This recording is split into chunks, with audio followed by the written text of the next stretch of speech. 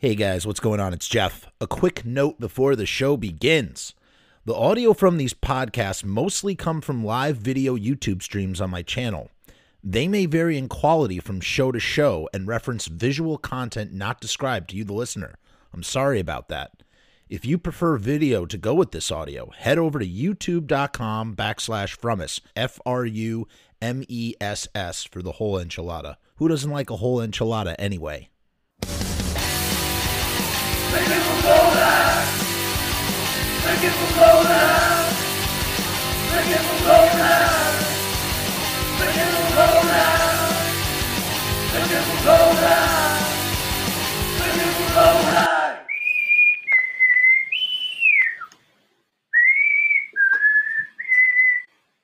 What's going on, everybody? How are you tonight? Welcome to another show. Steve is already in the house. How you doing, Steve? Mr. Asher. Say, my chap, what tomfoolery is this? We're going to find out. We're most certainly going to find out. Now, you may recall over the summer, we've done another article on language and accents and things. It was about the Italian accent. It was from a fantastic article, also from the Atlas Obscura, the same place where we also read from last night. And it was called, Gabagoo. I think it's called Gabagoo, how Capicola became Gabagoo. And it's just really interesting, man. It's like, this is the type of history that I just really enjoy. I thoroughly enjoy sort of learning about this kind of stuff. This is the stuff that I find fascinating. We get older in life. When we're younger, we may not be so into history. But when we get older in life, as I've gotten older and I start asking myself and like wanting to know more about the world, Jade, what gaba going on? I like that. That's funny. You start to wonder to yourself, like, hey, like, why is this like this? Or why is this like this? You start going down, Wikipedia rabbit holes and whatnot. As I said yesterday, if you missed yesterday's show about bone bread, that's right, bread that is made out of bones. I highly suggest you go and watch it because we had a great time, despite the macabre subject matter. Tonight's subject matter is a little bit lighter. As I said, we're talking about accents. What we're talking about is Hollywood accents. And I know it's like, why that? That's so like weird. Like, that's kind of like, I don't want to know about Hollywood accents. Well, here's the thing though. If you watch a movie before 1940, people talk differently. And it's not like, not to say that I've been watching a lot of newsreels per se. Like, I don't know how people really talked outside of the movies. Like, the movies are really such a strong connection to our past, especially of those decades, because like, again, you don't really have much TV. Like the way that you're really, and if you're not watching newsreels, the way you're going to get some inclination of people and their vernacular is to watch movies. So movies end up kind of becoming time capsules, if you would imagine. And as Biz says here, it's it's known also as the transatlantic or the mid-Atlantic accent. It's elegant. I didn't know it was called the transatlantic accent. I didn't even know that there was a specific accent that I should or should not be looking for. To me, I always thought of it as that's just the way old people talk. They talk like that. So, and I guess what it is, it's based on a fake British accent. So that's what we're reading about tonight. Can't all be skeleton breads. This piece is called How a Fake British Accent Took Old Hollywood by Storm, the story behind the strange way that Katharine Hepburn and others spoke. That includes Clark Gable and Ingrid Bergman and such. This is by Dan Noshowitz, and it's from October 27th, 2016. Here's Katharine Hepburn and Cary Grant in the film The Philadelphia Story. They were in a bunch of films together. I've seen it's either It Happened One Night or Bringing Up Baby, I think, has Clark Gable and Katharine Hepburn, and it's a great film. I'm not sure which one, though. kind of like a romantic comedy from the 40s, I guess, closest thing you could. I love watching old movies, especially noirs. It's just so interesting. You get like transposed into this like world long forgotten. I can't quite explain it. It's like a really nice way to sort of time travel, I guess. If you've ever seen a movie made before 1950, you're familiar with the accent used by actors like Cary Grant, Katharine Hepburn, and Ingrid Bergman, a sort of high-pitched, indistinctly accented way of speaking that also pops up in recordings of politicians like FDR, and that's what, like talk like this, blah, blah, blah, and writers like Gore Vidal and William F. Buckley Jr. It's easy to gloss over this today because movies have captured a few different accents that aren't really presented today, like the Borscht Belt Jewish accent of Mel Brooks. We're going to do a whole separate thing on that. Going to talk about that. And the old New York Toity Street accent. Toity. Hey, Poil. Well, my Nana, my mom's parents, they're from Brooklyn, and they're Brooklyn Jews, and they do have that kind of toity sort of accent thing, or they did. Like my grandmother, when she never put an A at the end of anything, it was always ER. You want to go get a slice of pizza, like that kind of thing. Coffee was coffee. But the accent we're talking about here is among the weirdest ways of speaking in the history of the English language. It's not entirely natural, for one thing. The form of the accent was firmly guided by certain key figures who created strict rules that were aggressively taught. So this was something that was mentally taught. There are rules that govern the way of speaking. It's not just, it's not just a regional sort of dialect that slowly evolved over time. This is something with a pre-design. And it also vanished quickly. It also vanished quickly within the span of perhaps a decade, which might be related to the fact that it isn't entirely natural, because if it was, perhaps people would hold on to it longer in that kind of way. This is Katharine Hepburn. Should I play it? I just had a whole copyright issue with my Scream thing. I did a podcast about Scream, and I had an issue with it on YouTube. Really, really frustrating. Really, really annoying. Today, this accent is sometimes called the Mid-Atlantic accent, which is deeply offensive to those like me from the actual Mid-Atlantic region of the United States. What is the Mid-Atlantic region? I guess New York, New Jersey, I don't know. Let's see what they say. What that name means in this case is that the accent can be placed somewhere in the middle of the Atlantic Ocean, halfway between New England and England. That's what it means. Its popularity, so that's what they mean by like fake British accent, that sort of thing. Its popularity, though, in pop culture can be tied to one American woman, a very strange set of books. In the 1800s, once relationships with England began to normalize following the Revolutionary War and the War of 1812, the cities of Philadelphia, Boston, and especially New York City became the new country's most powerful. Financial and cultural elites began constructing their own kind of vaguely British institutions, especially in the form of prestigious private schools. And those schools had elocution classes. What is elocution? Let's look this up. Jeff, look it up.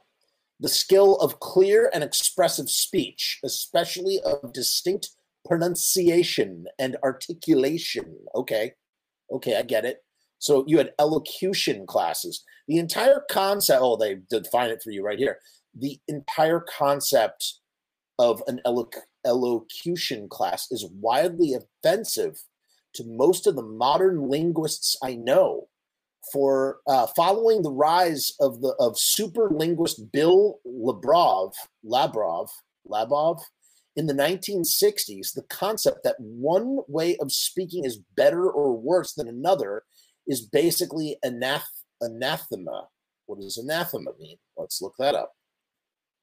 Anathema, something or someone that one vehemently dislikes. Got it. So it's like saying that this accent's better than this accent, and this accent is better than this accent. But that wasn't at all the case. Oh, wow.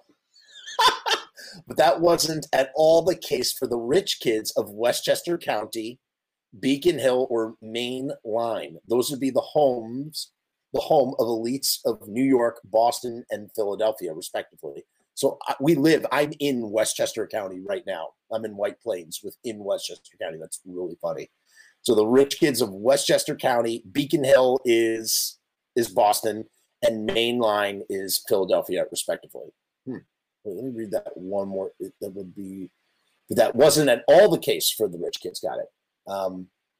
This is the Common from Beacon Hill, Boston in 1905.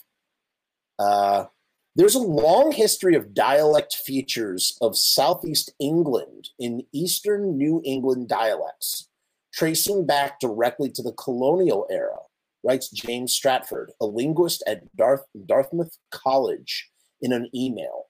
European settlers throughout New England on the east side of Vermont's Green Mountains tended to stay closer in touch with Boston, which in turn stayed in touch with Southeast England through commerce and education.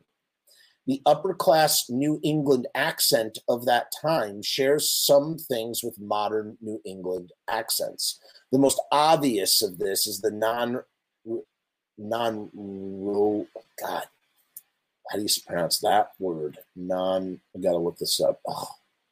Relating to or denoting a dialect or variety of English, and that's rhotic. This non-rhoticity, which refers to dropping the R sound in words like here and Charles. So Charles and here, like, the Boston thing. That's the Boston way of talking. Car, that kind of thing. But while parts of those accents are natural, some New Yorkers and many Bostonians still drop their R sounds today. The elite Northeastern accent was ramped up artificially by elocution teachers at boarding schools. Miss Porter's school in Connecticut, where Jackie Onassis, the wife of JFK, was educated, the Groton School in Massachusetts, that's FDR, and St. Paul's School, that's where John Kerry went to school, and others all decided to teach their well-heeled pupils to speak in a certain way, a vaguely British-y type speech pattern meant to sound aristocratic, excessively proper, and weirdly non-regionally specific. A similar impulse created the British received pronunciation, the literal Queen's English, through RP's roots, arose a bit more gradually and naturally in southeastern England. That is fascinating. So basically, this dialect is because of elocution teachers. I just keep butchering that word. I wish someone could pronounce it for me. Elocution teachers. Who thereby inform, and then what happens is that gets broadcasted in movies across the world. These kids become actors, and then suddenly, like, people like it becomes like a popularized way of speaking. This is the Groton School in Massachusetts. The book that codified the elite Northeastern accent is one of the most fascinating and demanding books I've ever read. Painstakingly written by one Edith Skinner. Skinner was an elocutionist. I really wish I never had to say that word again. Who decided with what must have been balls the size of Mars to call this accent good speech. Here's a quote from her 1942 book, Speak with Distinction. I'm going to try and read this in what I imagine that accent is. Good speech is hard to define, but easy to recognize when we hear it. Good speech is a dialect of North American English that is free from regional characteristics, recognizably North American, yet suitable for classic texts. Effortlessly articulated and easily understood in the last rows of a theater. So I guess I understand it's kind of like trying to create a standard of speech that's not anchored down by region, meaning that if you spoke, I wouldn't know if you came from Boston. I wouldn't know if you came from New York. I wouldn't know where you come from. But it's still, the idea of like deciding that this is good versus bad is just so ridiculous. Skinner is now woefully outdated, and many of her ideas are so contrary to the way modern linguists think that her book, Skinner is now woefully outdated, and many of her ideas are so contrary to the way modern linguists think that her books are no longer taught. To find a copy of Speak with Distinction, I had to hunt through a performing arts library in New York City's Lincoln Center Plaza. She's what's known now as a linguistic prescriptionist, meaning that she believed that some variations of English are flat out superior to others and should be taught and valued as such. I mean, come on, she named this Accent Good Speech. So she's basically a speech supremacist, I guess. I didn't know that such a thing existed, but I guess it does.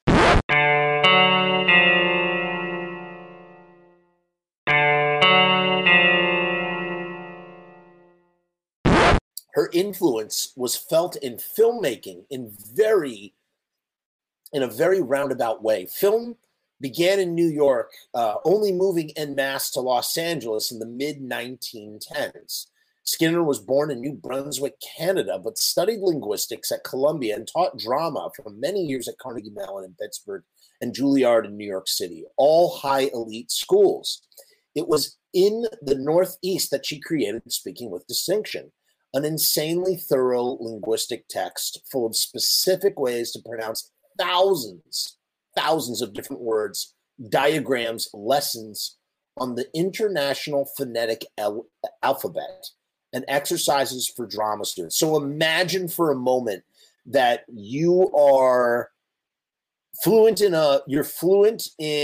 the English language, but because you don't use the right accent, you now have to study. You're literally studying English. It's not like literature. It's like you're studying English just to be able to speak properly. I mean, that seems so bothersome to me. Yep, drama. By this point, movies with sound had begun to hit theaters, and then came the disastrous story of Clara Bow. Bow was one of the silent film eras. Oh, I think I know this. I know this story. All right, the disastrous story of Clara Bow. Bow was one of the silent film era's biggest stars, a master of exaggerated expressions. When the talkies came along, this happened in 1928 with The Jazz Singer. Before 1928, all film was silent. In the middle of 1928, Alfred Hitchcock also he started his film went from being a silent film to being a talkie. I believe it's called The Lodger. I think it's called The Lodger. It's one of his lesser known films. Walter White, I'm sorry to hear the video is choppy. It's not choppy by me. I'm looking over here right now. I don't see any chop. Sorry about that. You are in New Zealand on the other side of the world, a full day ahead of us. Maybe that might have something to do with it. I don't know. But I'm just going to press forward with the broadcast. So 1928 is a huge year in cinema when, could you imagine, like, when you think about like things in like dimensional sense of in a dimensional sense, like you have moving pictures. And so it's like a flat 2D moving picture. And then suddenly that moving picture is now shaped by sound. And all of a sudden now your sound creates another dimension of movies. I don't know. I find that fascinating. In any case, let's talk about Clara Bow. Bow was one of the sound film era's biggest stars, a master of exaggerated expressions. When the talkies came along, audiences heard her voice for the first time, and it was a nasal, honking Brooklyn accent. Though the idea that speaking roles killed her career in film is not entirely accurate, there were plenty of other factors ranging from drug problems to insane pressure from film studios. It's certainly true that her career took a nosedive around the time audiences heard her voice, possibly creating a cautionary tale for newly heard actors. So it gives some sort of urgency, some sort of precedent for, actors to kind of speak with this so-called considered good dialect, because they don't want to end up like Clara Bow. And I don't think she's the only one. And, I believe, I haven't seen it, The Artist, I think, deals with some of the fallout from moving from silent films to talking features. It is now the 1930s, and Edith Skinner is Hollywood's go-to advisor for all things speech-related. So she becomes at the epicenter of everything that's going on. And Edith Skinner has extremely strong opinions, bred in the elite universities of the Northeast, about exactly how people should speak. So she forced her own good speech accents on stars and other voice coaches. So she's infecting the voice coaches with this urgency to use her good dialect. And soon her accent became the most popular accent in Hollywood. And because it's like, again, to go back to the thing about why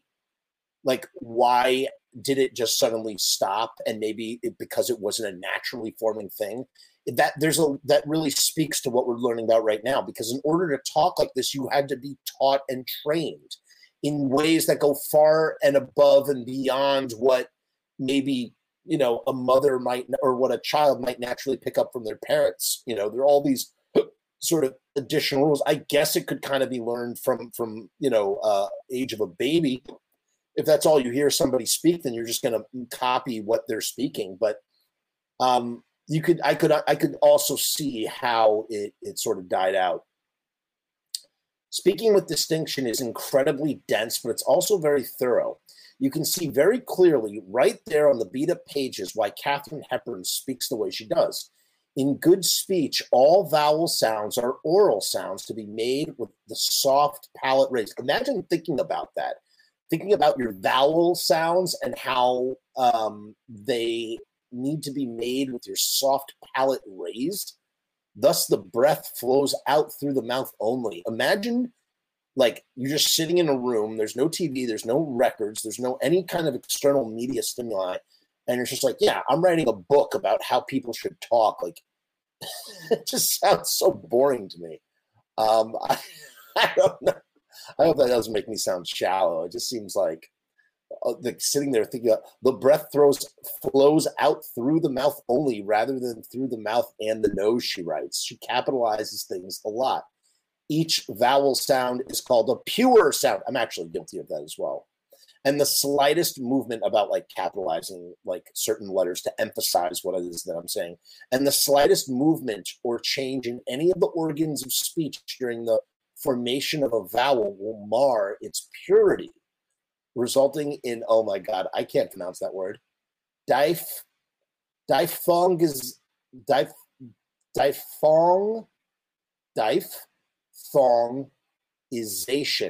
Diphthongization. What does that mean? Let's look that one up. That means changing a vowel into a diphthong. Okay. Right. I guess. Here's Clara Bow. Clara Bow or Clara Bow. I don't know. Yeah, Clara Bow. In her first talkie called The Wild Party, audiences struggled with her accent. That sucks. She demands that the R sounds should be dropped. Dopped. She demands that the ah sound as in chance. What? The ah sound as in chance should be halfway between the American ah and the British ah. Chance.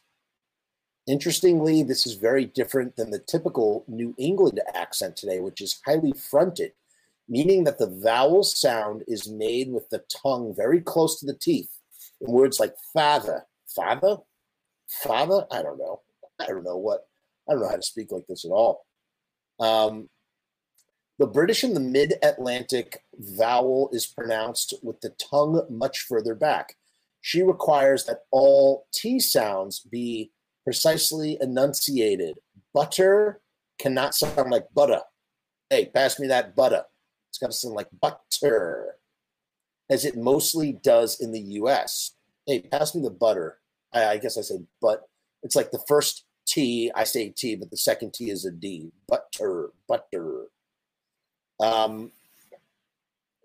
Words beginning in wa must be given a guttural hacking noise. So what sounds more like what?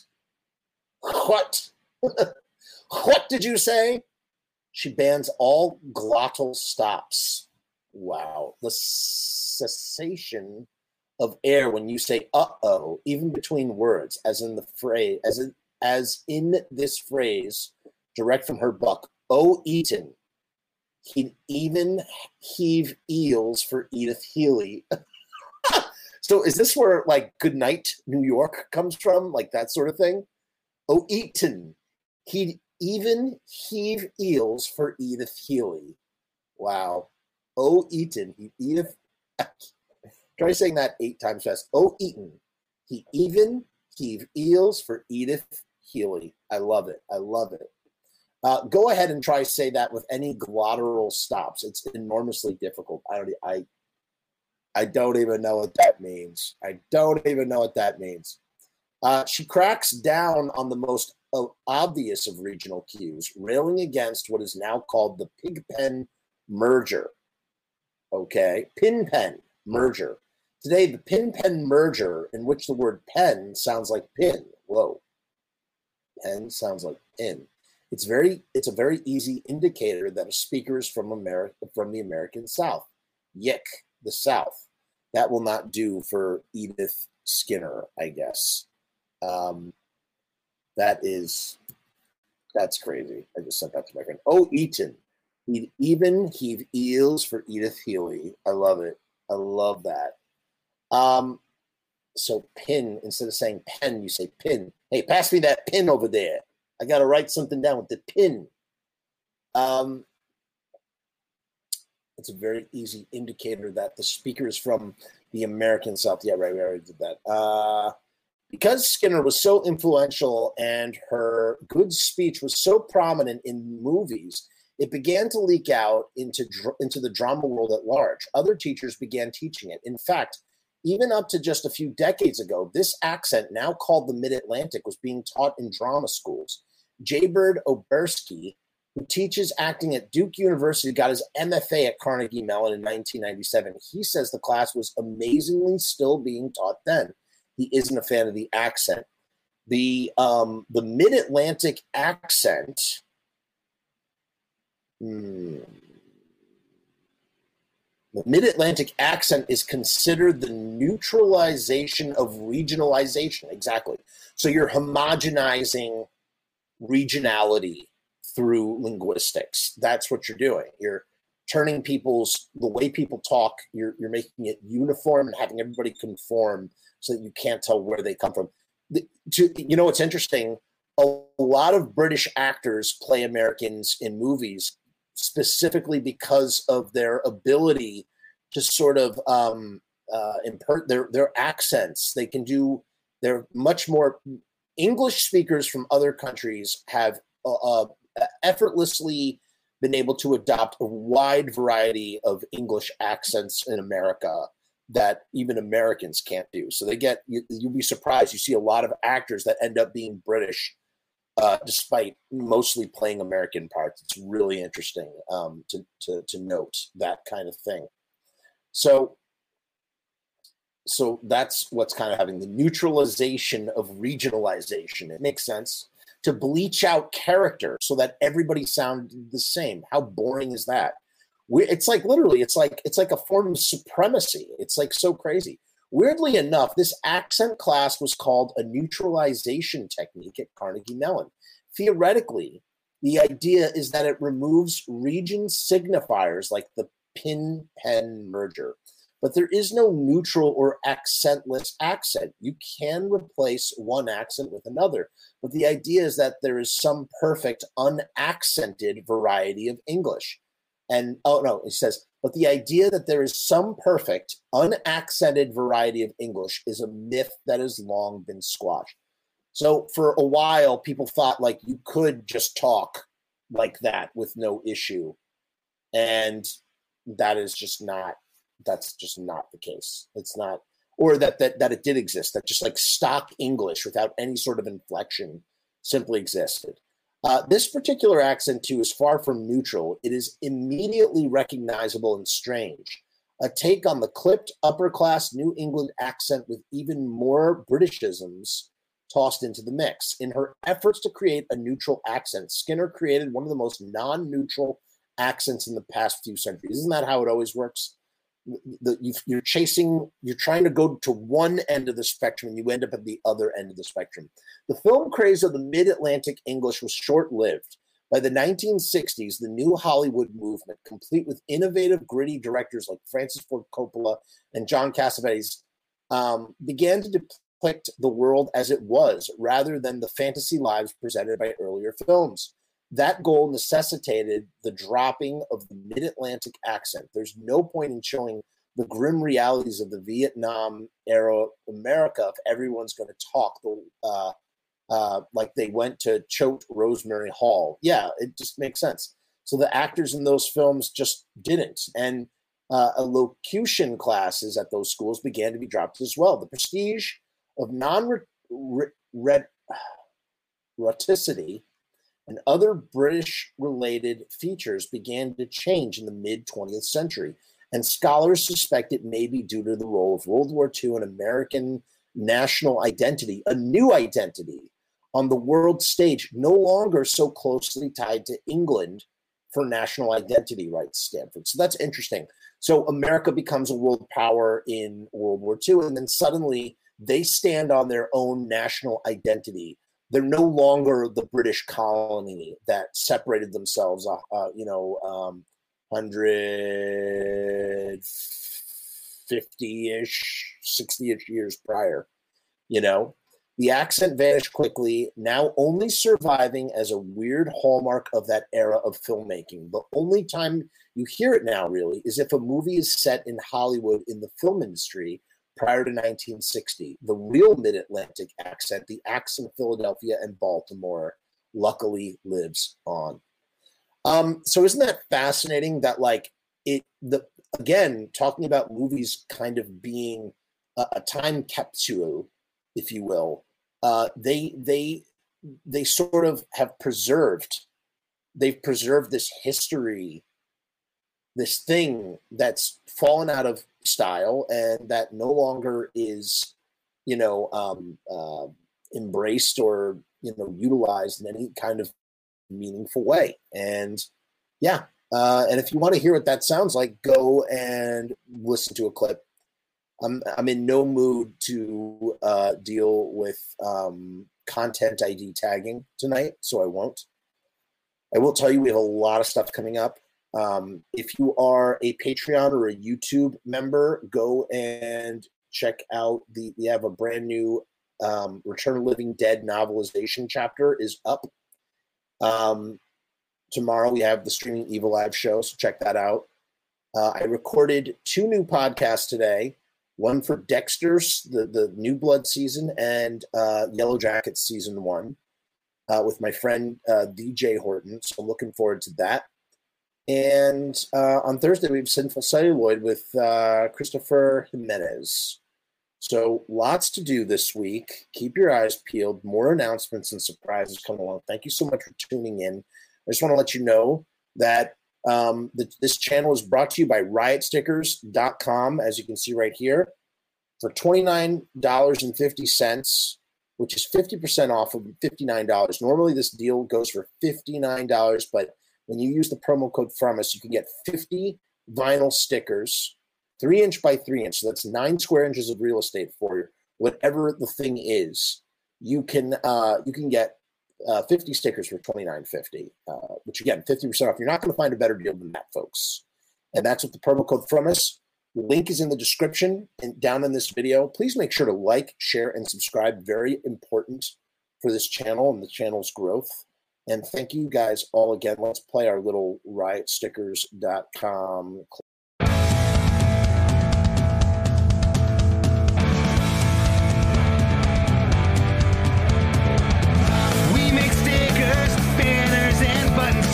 Posters and promo cards, there's nothing we can't print for you. From stage backdrops to bass drum heads, we can print on shirts, we can print on hats, we can print on pants. Cheap prices and high quality, quick turnaround times and free shipping. We also offer free artwork support, great customer service, and so much more. Riotstickers.com, Riot Stickers, we are the bomb. Riot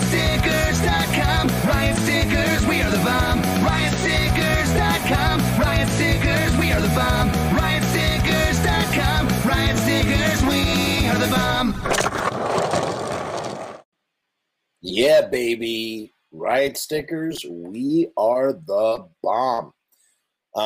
So that is it for today's show. Anything else I gotta say? I don't think so. So we'll see you tomorrow for the Streaming Evil Live show. Peace and hair grease. Do you guys know about the Patreon? Let me tell you a little something. Hey guys, what's going on? It's Jeff. So I've decided to make a Patreon. What is Patreon? I don't know how to define a Patreon. Let me look it up. Patreon is a membership platform that makes it very easy for creators to get paid for the things that they're already creating. I want to do it full time. I want this to be my full-time job. In my efforts to make that happen, I've set up this platform. Is it going to work? Is it going to be successful? I don't know, but I would rather try and crash and burn than not try at all. The goal is to create enough passive revenue so that I can continue to do this full-time, uninterrupted. Why? Because I love to do this. I love creating content. I love making videos. I love shooting films. I love doing podcasts. In case you couldn't tell, I love to talk and I never shut the fuck up. So right now I've kept the Patreon incredibly simple. There's 2 tiers, and that may change in the future. The Murdergram is a simple way to extend support for all of the hours and hours of free content on the channel for nothing more than $1. 38 cents goes to Patreon. What's $1.38, eh? It's less than a cup of coffee, but it's a great way that you can show support for very little effort. When you divide that $1.38 by the hours and hours and hours of time spent listening to this endless drivel of content, the dollar cost average works out. Next up is the YouTube Casualty for $6.66. The YouTube Casualty is loaded to the gills. Enjoy the archive ad-free, as well as ad-free early access to special docu-style podcast videos, music reaction commentaries, and the like, a month before they drop on YouTube, loaded with ads, I might add. You're also going to get exclusive content and behind-the-scenes content that is not available on YouTube or anywhere else. So you get to peek behind the veil. And believe me, there's a couple of choice pieces.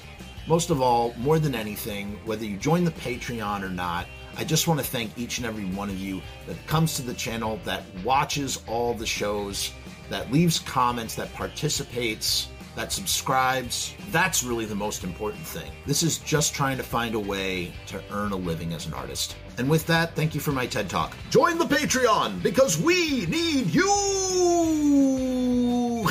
66 cents.